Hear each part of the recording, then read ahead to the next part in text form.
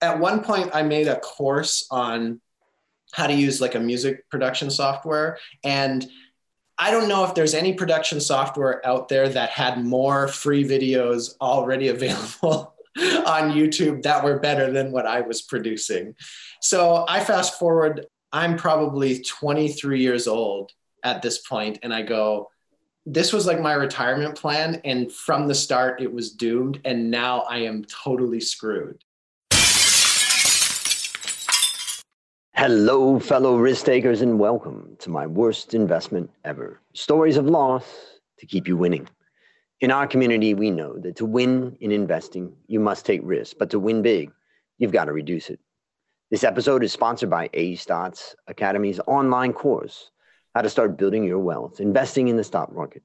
I wrote this course for those who want to go from feeling frustrated, intimidated, or overwhelmed by the stock market to becoming confident and in control of their financial future. Go to myworstinvestmentever.com/deals to claim your discount now. Fellow risk takers, this is your worst podcast host, Andrew Stotz, and I'm here with featured guest, Andrew Muller. Andrew, are you ready to rock? Hey, I'm ready to rock, man. Let's do it. All right, so I'm going to introduce you to the audience. I have to say that I was really excited to get you on the show because you are an expert in a subject that's so hard for a lot of people like me, particularly for finance people that have it all. We understand the numbers, but we don't understand marketing and reaching the market and all that. So let me read your bio. Before becoming a marketing entrepreneur, Andrew worked for Microsoft in their pay-per-click division. His company, Andrew Muller Creative, now specializes in a new type of hyper agile market testing called the Market Testing Incubator, where he's able to test hundreds of ideas in a month. His average market test costs $2.63, which is about 50 times cheaper than the industry standard. His ultimate goal is the idea of lowering lead costs. He helps clients who are spending thousands of dollars on media buying a month, but are not getting the return on the investment that they need to recoup that spending. Andrew, take a minute and fill in further tidbits about your life. Yeah, well, I kind of developed, I think just talking about how I got into that is probably a good place to start.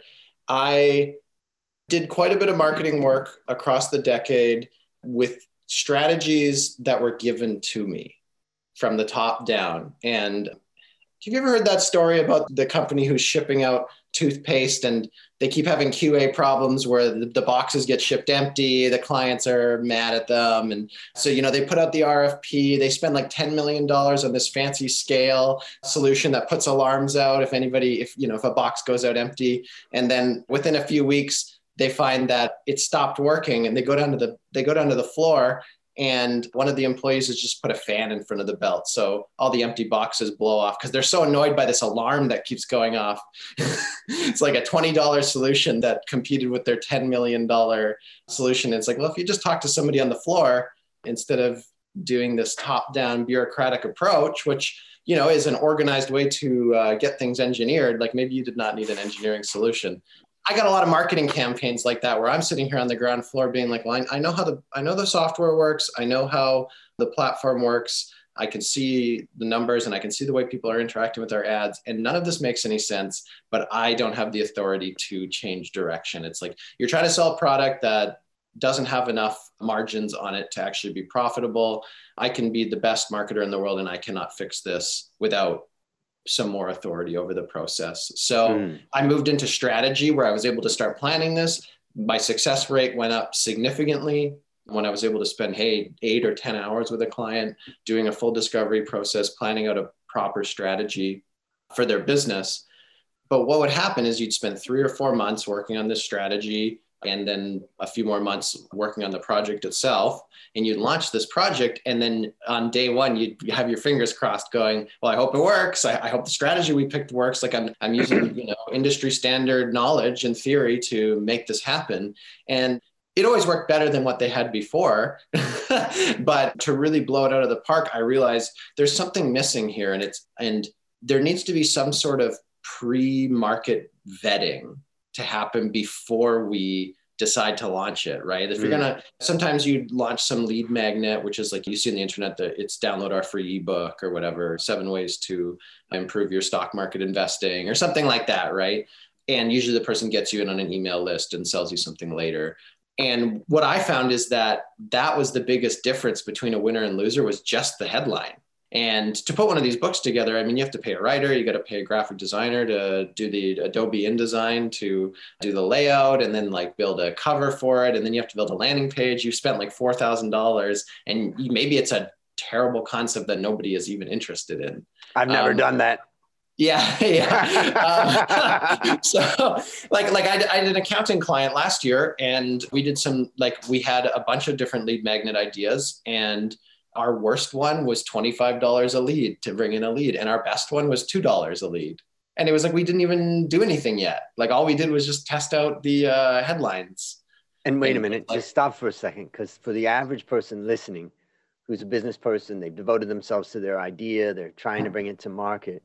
You're just explaining things that are just so simple that they're even hard to understand, that something so simple as testing something before I even have, let's say, the product, like just the headline. I mean, come on, that's crazy. Tell us more. Yeah.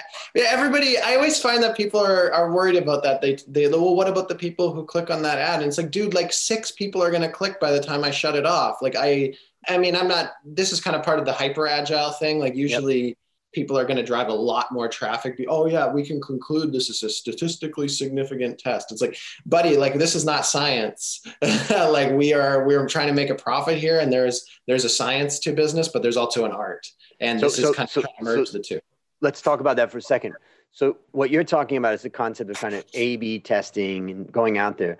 And one of the questions that people ask is, oh, what if I go out and say that I'm going to offer something or give something or do something, and I don't actually have it, and then I find out that, oh, it wasn't really as attractive as I thought. So now I got to tell those people that, well, I'm not going to do that. And I would say, the first thing that you've said is, well, wait a minute, the one that doesn't work isn't going to have that many people anyways. Right. Yeah. So you're not going to disappoint a lot of people, number one. And I would say number two is that if you really want to do something to mitigate that, say, unfortunately, I wasn't able to offer this, but here is a free gift, or here is something, one of my other products that, as an apology or something like that, to give, you could do that. So if someone was hyper concerned about their reputation in that sense, you could do that. But anyway. If you had no tolerance for risk, as far as people, like just a few people seeing that, you could do that. I would say, like, the general argument I would make with an agile methodology is that you should drop that attitude. Like that attitude is going to destroy you, like just by attrition over time. There's so much opportunity cost lost. And the general principle is that, I mean, it's the 80-20 thing, like everybody's talking about. I don't know if I need to define that here, but instead of trying to get that 99% certainty, let's just get like 80%. And some of our tests are going to be wrong because we don't have enough, but we're going to run 200 times as many tests. So it's like, okay, well, I had 20 false positives, but I had 200 winners. And let's just pretend each winner is a 2% increase in your efficiency, or like a 2% decrease in your costs. Speaking of the word two, I think about 2 ways to kind of finish this discussion. The first way is, one idea that I was thinking about is maybe for the average person out there who is just getting started in launching products and all that, maybe you could just give them some advice from your experience to say, here's 1 or 2 things that really make a difference, number one. And then for number 2, for someone like myself, as an example, who has products, I'm out in the market, but I would love to figure out how I could access your services and understand more about how I could tap into your knowledge on that. Maybe you can also just explain like what your company does and what type of person or company it's suitable for. Right. Well, do you mind if we just use you as a case study first? Sure. And so I promise I won't cry with all my mistakes I've made in my life. Well, that's why we're here, right? So tell me something that's on your horizon. You mean like a product or? Yeah, a product or a service or So a book or some content. My newest product is a course for the average manager of a company, how to understand financial statements. And that is called Finance Made Ridiculously Simple. Okay, great. So you have a headline there. Finance Made Ridiculously Simple. So here's what I would do. I would go on Facebook and I would run that headline. And if you want, you can run it with like an image of yourself or something like that. Right. You can just make it super, super simple. It doesn't really matter what the traction is because you're going to run something else and you're going to compare the two. So if they both do terrible, but one does less terrible than the other, then you know to go in that direction. Okay. And then kind of iterate upon that one. So, and how different, how would I come up with that other title? Would I come up with something that's like completely different, or would I just try to change a name? Like I would try, change a word. What we try to say is if you're looking for a needle in a forest, first make sure you're in the right forest. Then check the trees, then the branches, then the leaves. If you're at the right leaf and you need to find a needle, it's pretty easy actually. So like what's the forest? What's the biggest change that we can make? So I would make it dramatically. So Finance Made Ridiculously Simple, is that what you said? Yeah. Yeah. So that's like got kind of, there's a bit of levity in that title, right? Like it's meant to say, hey, you're used to these stodgy sort of finance books, but this is actually going to be fun. Right? So you've taken the fun approach. So what I would try is taking a not fun approach, like try maybe more of a benefit laden approach. So like, what's the biggest benefit that someone will have from reading your book or from taking the course? They're going to be able to be a better manager, a manager that can understand finance. They can understand their CFO. They can understand the finances of a business. Okay, so they have a boss. Yep. Okay, how to start impressing your boss with your finance skills or something like that, right? Like find some motivation that they have, like a big motivation for my clients. Like usually I work with clients that, they're spending at least, or they want to be spending at least $5,000 a month on ads, and they're ready to rapidly scale their business. They're like, we're ready to hire the salespeople to handle the incoming leads. We're like, so it's like, hey, we have like 3 lawyers and we don't want to hire anyone else. It's like, that's not the right client for that particular service. Although I do some basic management as well for the right person. So what I find that motivates people is like, sometimes there's marketing directors at a larger corporation who want to work with me. So one of the phrases that I found was, I'm afraid my boss won't trust me if I mess up the paid media strategy. Right? Like that was like people really responded to that ad that I put out. And it's kind of weird because they're not really ads, they're just statements, but people will click on them if they grab their curiosity. So what you're saying there, what you're highlighting is the pain. Yeah. That's an example of something you could try.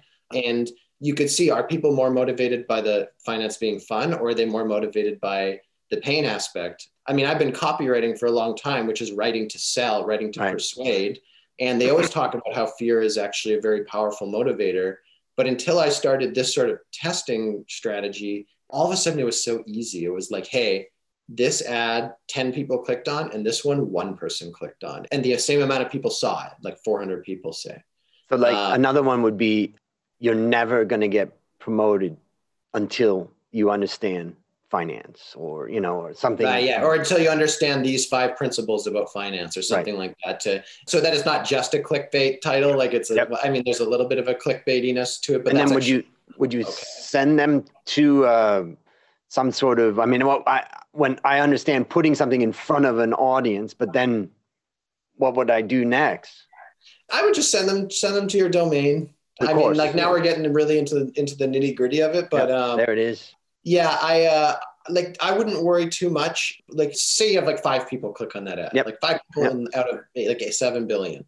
Like it's, like you really haven't saturated your market with something broken here or anything like that. They're going to go to the website. They're going to be like, oh, they probably screwed up the URL or something. I'll just go back and continue what I'm doing. And it's not really like a huge deal. What I find, like at that level of testing, like you're not even going to have anybody sign up for anything. Like, you're just seeing if they even respond. So you really don't need to worry about people signing up. So you can send them to a landing page that had like a lead magnet, and maybe the lead magnet was the wrong title because you had been running 3 or 4 or 10 tests. Right. So the other thing you can do is you could always put on the thank you page, thanks for signing up. We're currently building this. Keep in touch. Something like very unoffensive. So let's go to the next step, which is that, let's say there's a guy like me, I've got a medium-sized business. I'm trying to grow it. The truth is I hardly have the time to do that and to follow that up. And I'm going to make all kinds of mistakes along the way and wasting money and time. How would someone like myself use your services? Or is your services for someone like myself? Yeah, I mean, that sounds like about the right person. Like typically, I mean, I work with startups. I find like startups who've just gotten an investment round, they're like, hey, in the next 6 months, we need to penetrate the market. We need to have a message that penetrates. And like a good message, like people, oh, we need to get our messaging strategy right. Like, what does that mean? It's like, I can tell you what it means because I'm in the interface. Facebook ads is just, I use all the ad platforms, use Google ads and LinkedIn and whatnot. Facebook ads is really great because you get fast feedback and their algorithm tells you about people very, it's like I'm reading matrix code at this point, you know, right. Like, oh yeah, I get it. So what's really interesting about that is a good message. Like I'm just giving some examples. Don't hold me to them. Is like, yep. We're paying $1 per click for every person that comes to our website. An amazing message, like 6 cents a click. Right. Like that's the difference between a good messaging strategy and a poor one, is getting 20 times the traffic or 15 times the traffic for the same cost. And what level of spending would someone have to be at to use your service?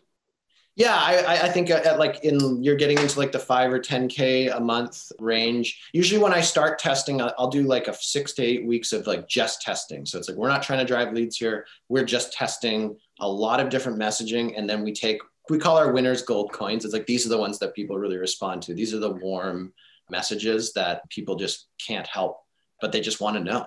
Yep. And now we got our bag of gold coins, and then we build like your landing page, and it's like everything on that landing page has like been something that's tested and won. And now I'm like reading heat maps to see how people go through. Oh, everyone's dropping off right after above the fold. Why don't we put like one of our winning headlines right under there to keep people reading? Or, you know, and you can test anything: videos, yep. Testimonials, problems that your avatar has, solution, the way you phrase your solution, like everything is worth testing. So ultimately, we're building a sales funnel. Like, right. It's not that complicated. Like, it's like market testing incubator is a term that I tested that people really, really responded to. So I use it. Yep. And one last thing then, for the listeners out there who want to use your service, want to contact you, what's the best way to do that? Probably email. Like, my website is andrewmullercreative.com, yep. MULLER, M for Mary. So my email is andrew@andrewmullercreative.com. And I have a booking link on my website as well. It's I'm a very one-to-one kind of salesperson. This is a very difficult skill to scale. You know, even people who've been doing marketing for a decade is just very, very hard for them to learn. So it's like I work with a pretty limited number of clients. Okay. So for the listeners out there, you've got that andrewmullercreative.com. And also I'll put all that in the show notes so you can go there. And I just have to sneak in one last little question. Yeah, go ahead. Why is it that a person like me who's searching around for a person like you, why is it so hard to find the person that can really bring the results? I mean, it's not hard to find the people that say they can bring the results, but it's hard to find the people that can really bring the results. But, you know, if I want to hire an accountant, I can just say, all right, put out an ad in the newspaper, hire the accountant, bring him in, sit down right next to me, and let's get this rolling. Right. Any other position, but for this position, it's like, if I want to say, okay, I want to find somebody that understands pay-per-click or that understands how to build that funnel and all that, I can't find them. It's very hard. Why?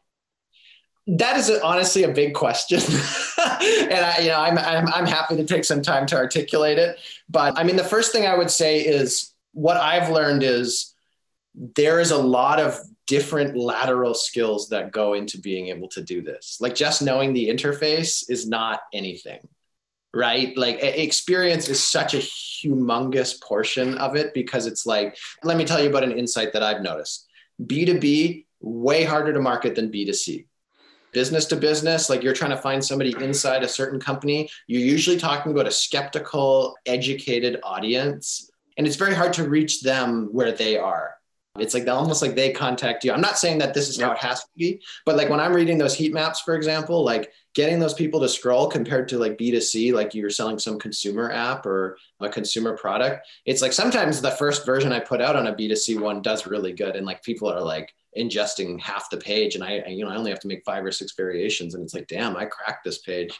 It's like B2B audiences. I just made 60 variations, and I just got them to start scrolling 1 pixel down the page. Like, they're very difficult to market to. And is it because B2C is really focusing on a person has individual pain that they want to solve, as opposed to company pain, and there's a lot of different moving parts to that? I'm not sure if that's exactly why it is. I think part of it is that audience has been earmarked as expensive. Like, though, usually people like if you want to target somebody who has a high income, like, you're just going to pay a lot to target that person. So Facebook kind of does that to you, right? And I mean, LinkedIn, same. Like LinkedIn, it's like average cost per clicks are $5 to $10 a click. Right. Because it's all business people. And, you start to compare that to other platforms. It's actually not that out of line with when like on Google, I know this guy getting $1 a click. It's like, yeah, but is he marketing to businesses, or is he marketing to like an individual trying to renovate their house? Right. Very, very, very different sort of thing. This idea that you've just talked about, how one of the reasons why it's hard is because it requires very different skills, such as you may be very analytical and you can set up the ads and you can set up the analysis, but you may be really bad at language. Yeah, exactly. Or you're bad at the psychology of selling, and what I brought up with the B2B and B2C is a strategy component. It's like, listen, I've dipped my fingers in a lot of different accounts, and I've noticed, why is this one so hard? Damn, this thing is hard. Like, I've been working on this for months and I can't crack this. And you start to see those patterns, right? And you're able to make insights from them, which is like one of your key talents as an entrepreneur, is being able to make insights. So why you can't find that person is, I don't think there's very many of them that exist. Yep. And most of the B2B people, it's like, well, we've never created a marketing funnel. We don't, and it's like, oh, okay, well, so you're doing something new and experimental. You're basically a startup, even if you've been in business for 50 years, because you're doing something that's completely new. You have no proven track record. And, it's like, I'm fine to do something experimental, but it will be hard. It will be like starting a business all over again. But what's the benefit? You don't have to focus. You don't have to be completely counting on referrals anymore. Yep. It's like you actually can take control of your scalability rather than just waiting for it to happen naturally. So that's the goal at the end of the rainbow. Yep. Well, ladies and gentlemen, don't miss this opportunity. Andrew is very accessible. You can go to Andrew Muller Creative. He's got his email up there. He's got his booking link up there. Contact him and see if he can help you. I know it's an area that's a challenge for me, and I know it's a challenge for a lot of other entrepreneurs. But now it's time to share your worst investment ever. And since no one ever goes into their worst investment thinking it will be, tell us a bit about the circumstances leading up to it, and then tell us your story. Right. So I have, I mentioned the word attrition earlier, and that's a very thematic word that's going to tie into my story. So wearing you down. Yes. Yeah. Like just over time, and everything culminates all at once, and you realize what's happened. You look back, 7 years went by, and look at this has been happening to me the whole time. And, and you didn't even notice it. So my story is not quite as dramatic. I've seen some of the stories. I lost $200,000 on this real estate investment. And I've got I'm clawing my eyes out, just sitting in the rain. And, yours is more death by 1,000 cuts. Mine is more death by 1,000 cuts. So it's a bit of a mistake of youth, but so I guess the context going, I'm 16 years old. I'm about to graduate high school. Now it's, you got to work, bud. The last summer, if people aren't watching on video, it's like you and I have probably kind of a similar build. I'm not doing construction, man. So I'm sitting there thinking, how can I not drywall? That is all I can focus on. When I graduate, now it's time to pay rent. Now it's time to pay bills. That's just kind of the family thing. What am I going to do? And that's how I started my career, really, was I'm going to use my brain and do something. So do you remember Google AdSense?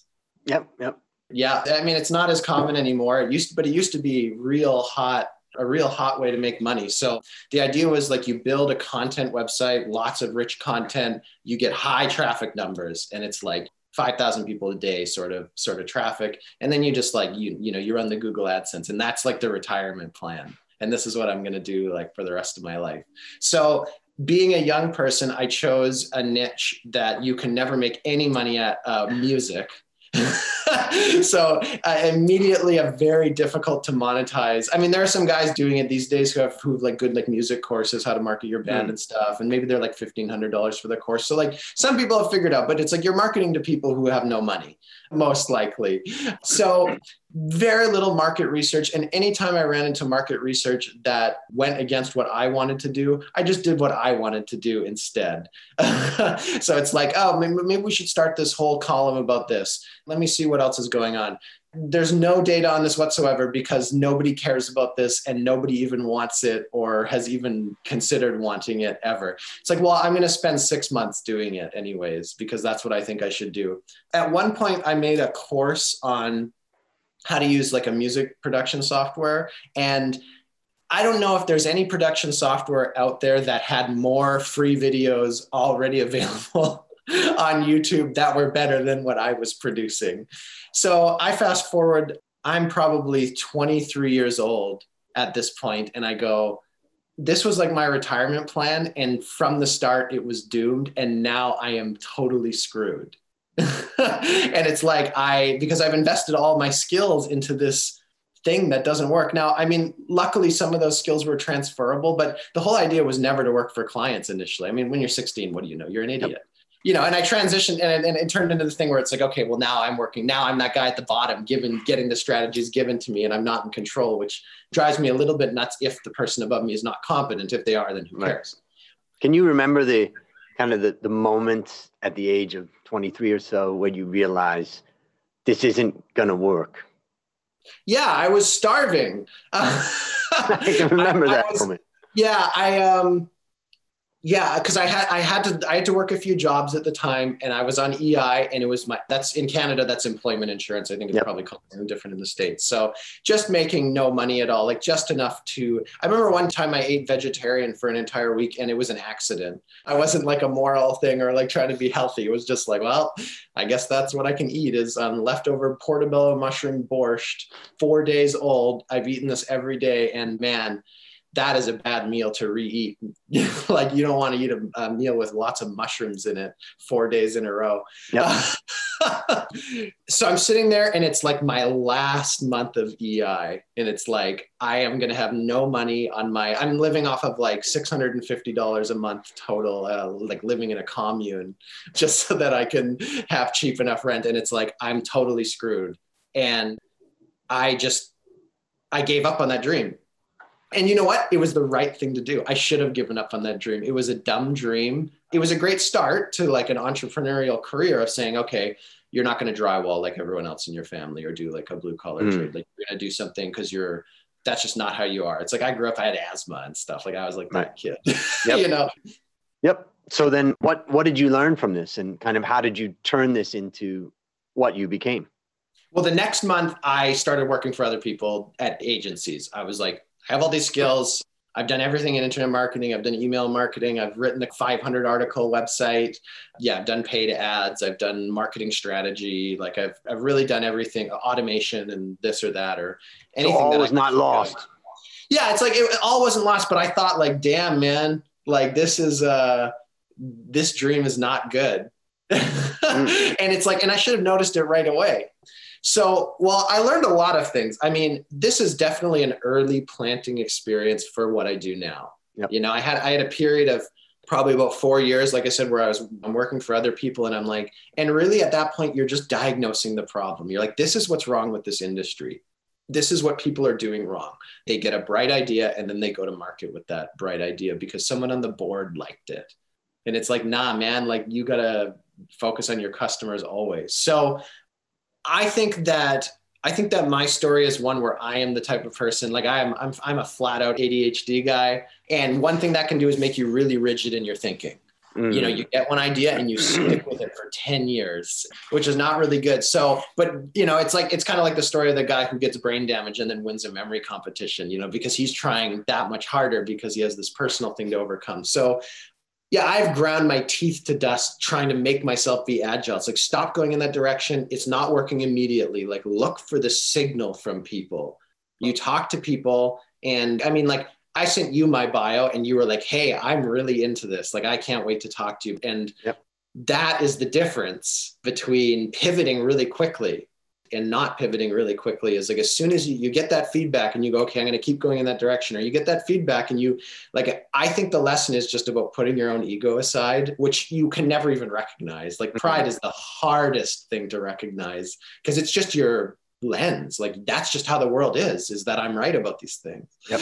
Like, why can't people see this? So yeah, like starting with what the market wants, and people say this all the time, and you go, well, I don't know how to do that. I don't know how to do that market research. It seems really boring. I like this thing that I'm doing. So I'm just going to spend a year doing this failing thing instead of spending one day of market research to just pivot my direction a lot. And it's like, it's definitely that like ounce of prevention is like a pound of cure. Cure. Right. That's the saying. Yep. And that's why I think Facebook's ads is so amazing, because it's like you've been given this think tank of people who don't know you're watching them, and they're just going to click on things they find are interesting. And this is a way that you can test the market, pick an audience that's somewhat similar to the people that you would want to market to, and then just compare your own numbers to each other. Like, you can do it wrong and it will still be a million times better than doing it not at all. Yep. So let me summarize a few things I take away. When I think about the way marketing is done by most people, most companies, and I would say by myself, I can imagine if I was to set up a marketing company, I just figured out what I would call it. Thank you for calling Whim Marketing, where we come up with our marketing ideas on a whim.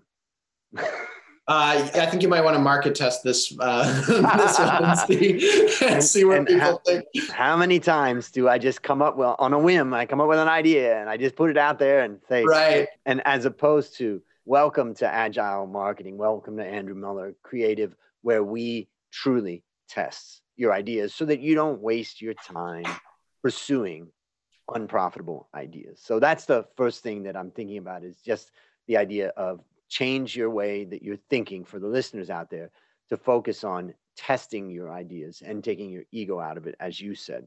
The second thing is, it reminds me also of a personal story. When I got out of high school, I didn't have any money. My parents said, time to be on your own.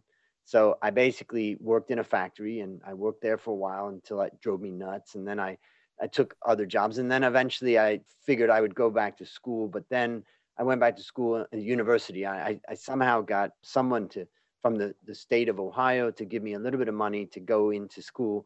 And then after one semester, I decided this isn't for me. I mean, come on, I can outsmart this. And so I quit and I went to work for a company I was selling electronic assembly.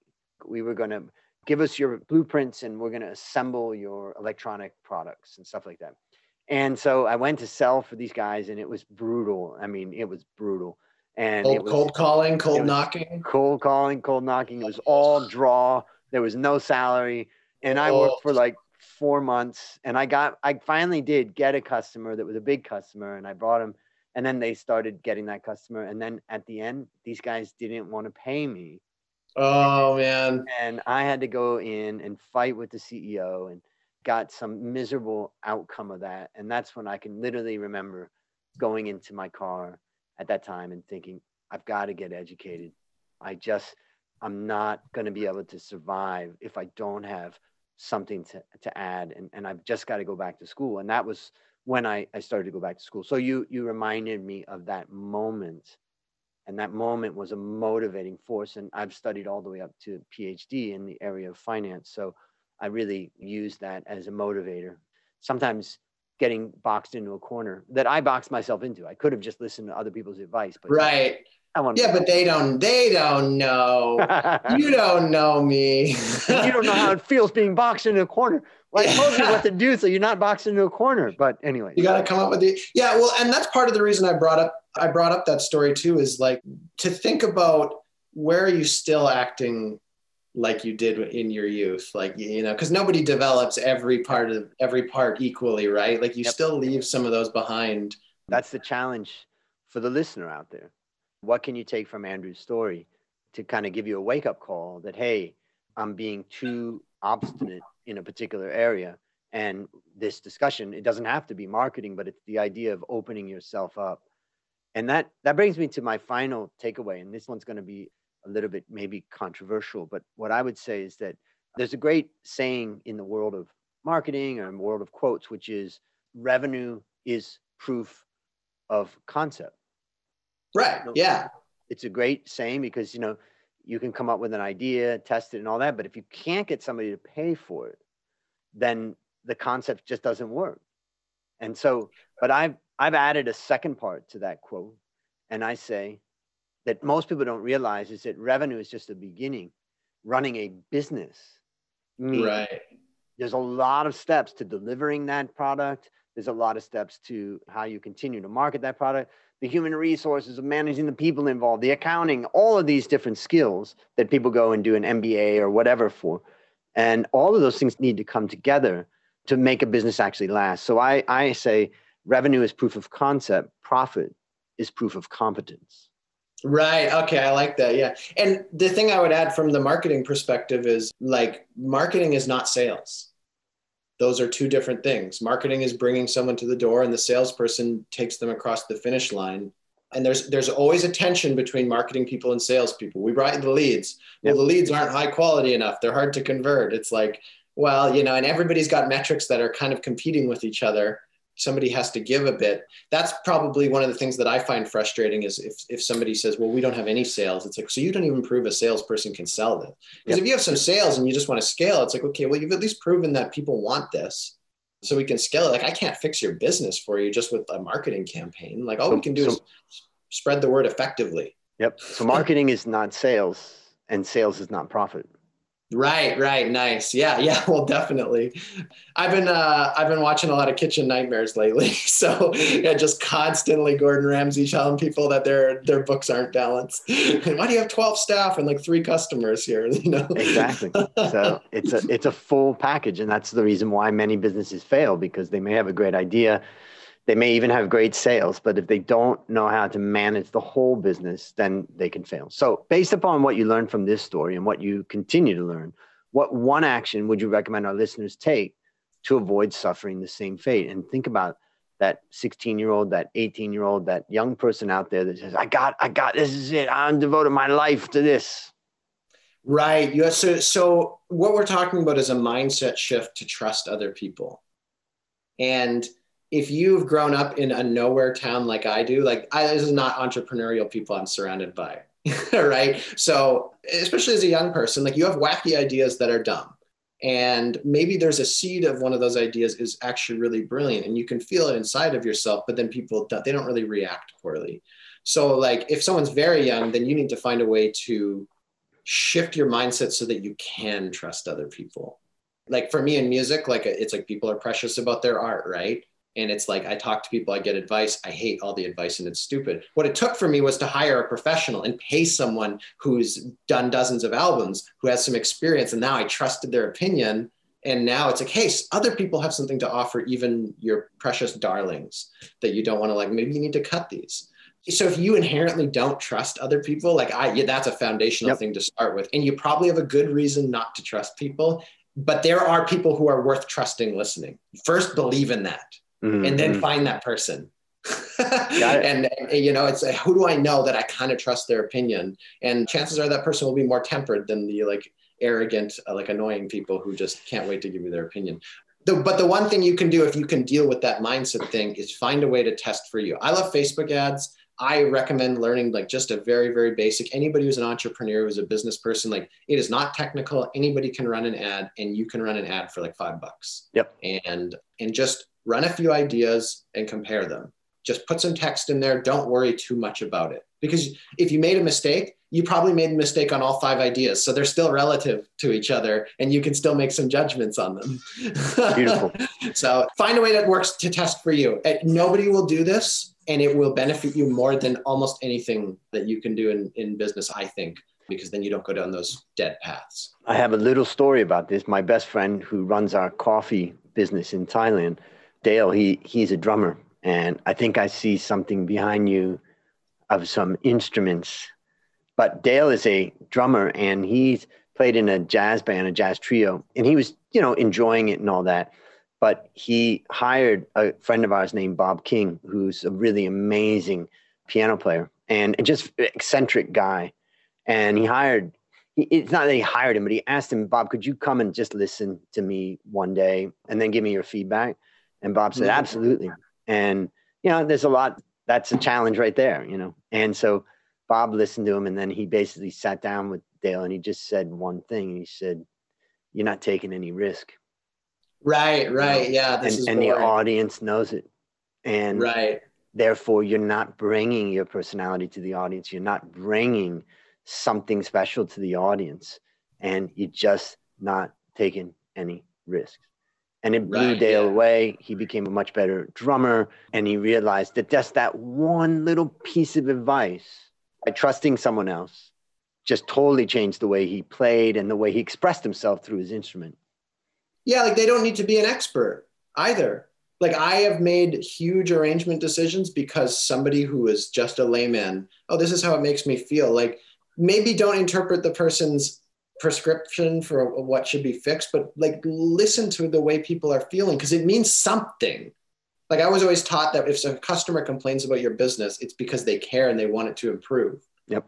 Like, don't sit there getting mad at somebody who's like, whatever, like, be like, okay, like, what's the truth that you're saying about how we should improve things? And embrace the listening process. Yeah, dude, listening is like, I'm a terrible listener, but I've become much, much better in the past 5 years. All right. Last question. What's your number one goal for the next 12 months? Honestly, it's a pretty boring thing. Is like, I just want to double revenue and I want to do it. No teeth grinding, no white knuckling, like something that just kind of honors myself as a human being. Like I've done the grinding my teeth to dust. I've been like, I'm just going to output, I'm just going to produce this. And it's like, I think that a lot of people can do that while like keeping your sanity, like, and like just being healthy, Yep. Because like, I think that your mind will take it out on you. It will age you. I've lost more hair in the last 3 years. Like you just, Yep. you know what I mean? And it's just like, it's not sustainable, even though like you see examples of people and you think it's sustainable. And I don't think you have to find a way to reconcile that and wake up and be happy to be alive. And that's I think that's a challenge, especially right now. This is a very trying time. I don't know, this may be the hard time that makes strong men. It's hard to tell. Or women. Or destroys them. Yeah, it's hard to tell. Yep. All right, listeners, there you have it. Another story of loss to keep you winning. Remember to go to myworstinvestmentever.com/deals to claim your discount on my How to Start Building Your Wealth Investing in the Stock Market course. As we conclude, Andrew, I want to thank you again for coming on the show. And on behalf of A Stotz Academy, I hereby award you alumni status for turning your worst investment ever into your best teaching moment. Do you have any parting words for the audience? Get testing. Boom. And that's a wrap on another great story to help us create, grow, and most importantly, protect our wealth. Fellow risk takers, this is your worst podcast host, Andrew Stotz, saying, I'll see you on the upside.